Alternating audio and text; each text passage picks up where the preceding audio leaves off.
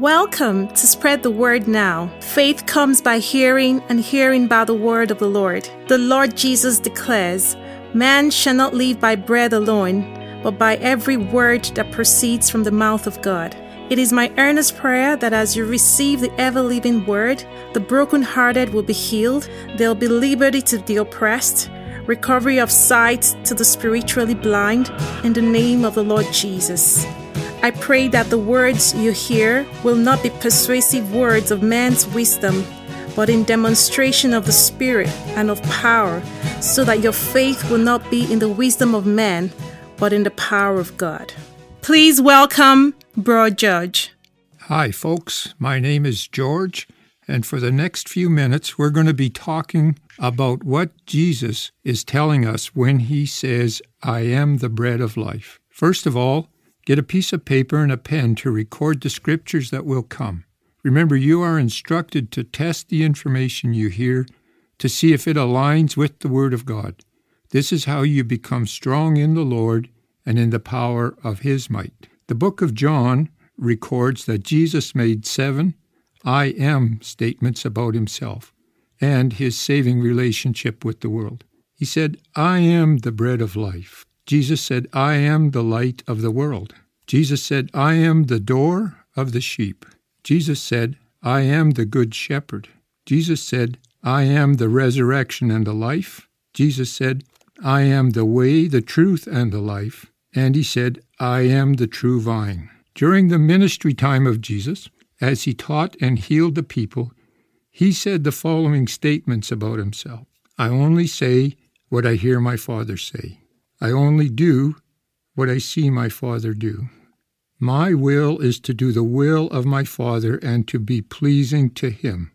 We will focus on what Jesus and His Father meant when Jesus said, "I am the bread of life." Our text today is the book of John, chapter 6, 26 to 58. Now, this is a big spread of verses, and it's your job to do homework, to read it, reread it, and reread it to find out what is totally meant in the verses. We'll only be covering a few verses.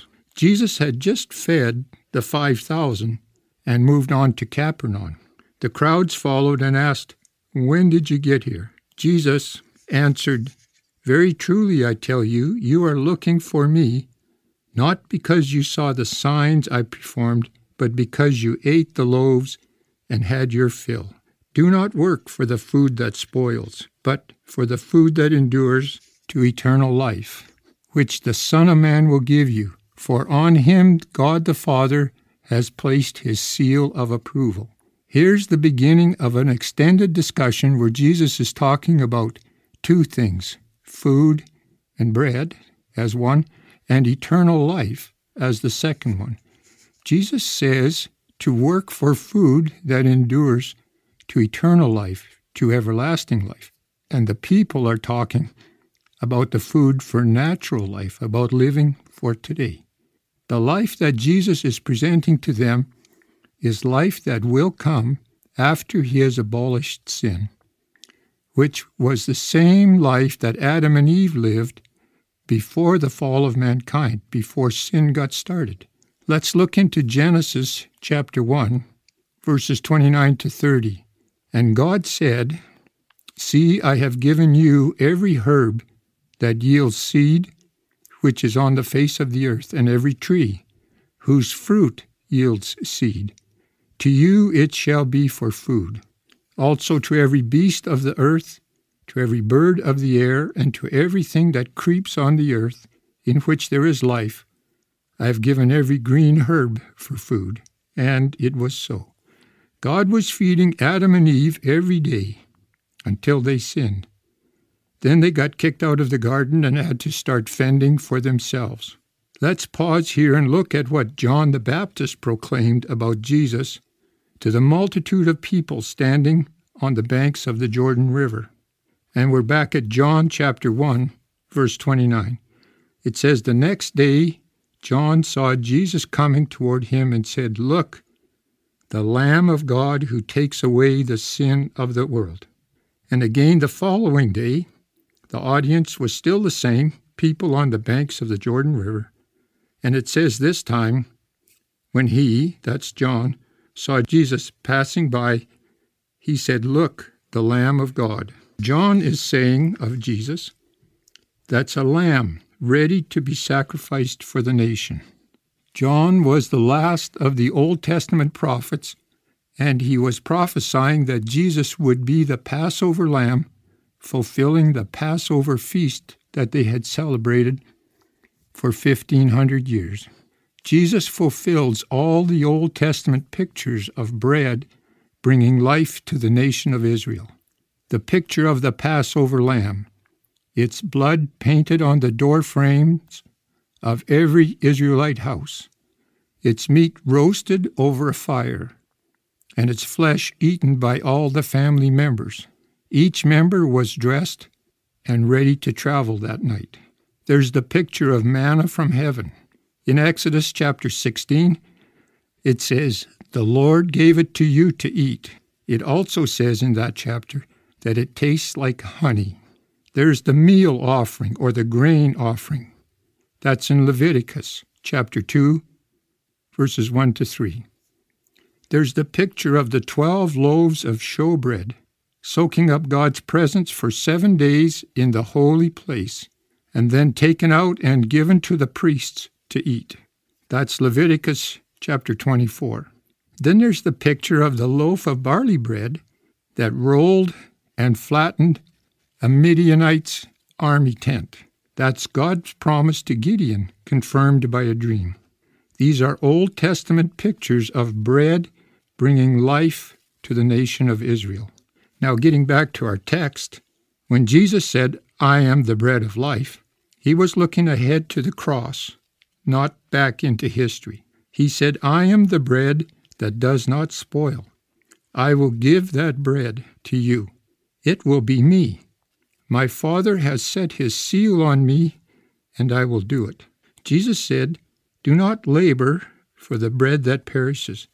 And in verse 28, the people replied, "What shall we do that we may work the works of God?" In verse 29, Jesus says, "This is the work of God, that you believe in him who he has sent." Now let's move ahead to verse 33 to 35. "For the bread of God is he who comes down from heaven and gives life to the world." Then they said to him, "Lord, give us this bread always." And Jesus said to them, "I am the bread of life.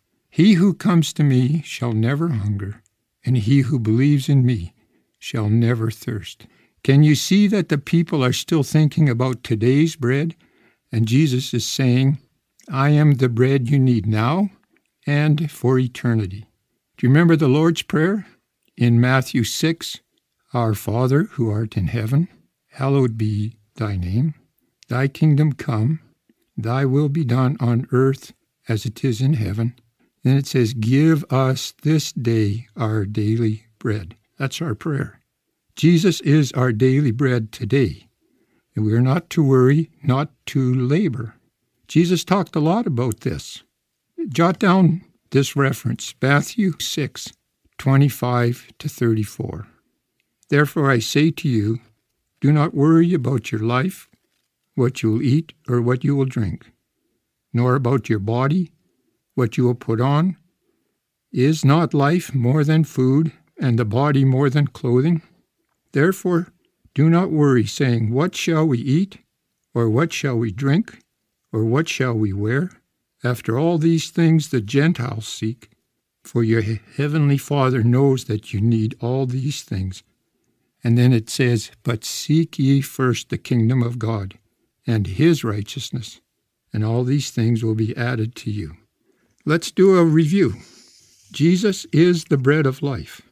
He guarantees those who believe in him that they will be with him and enjoy eternal life. He says the Father knows exactly what we need day by day and will supply all these things. We are to seek first the kingdom of God and his righteousness. Finally, let's take a look at John chapter 4.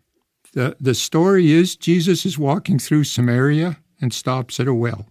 His disciples walk on to buy food. A lady comes from Samaria to the well, and Jesus has a conversation with her, and she is changed. The disciples return and urge him to eat, but he doesn't.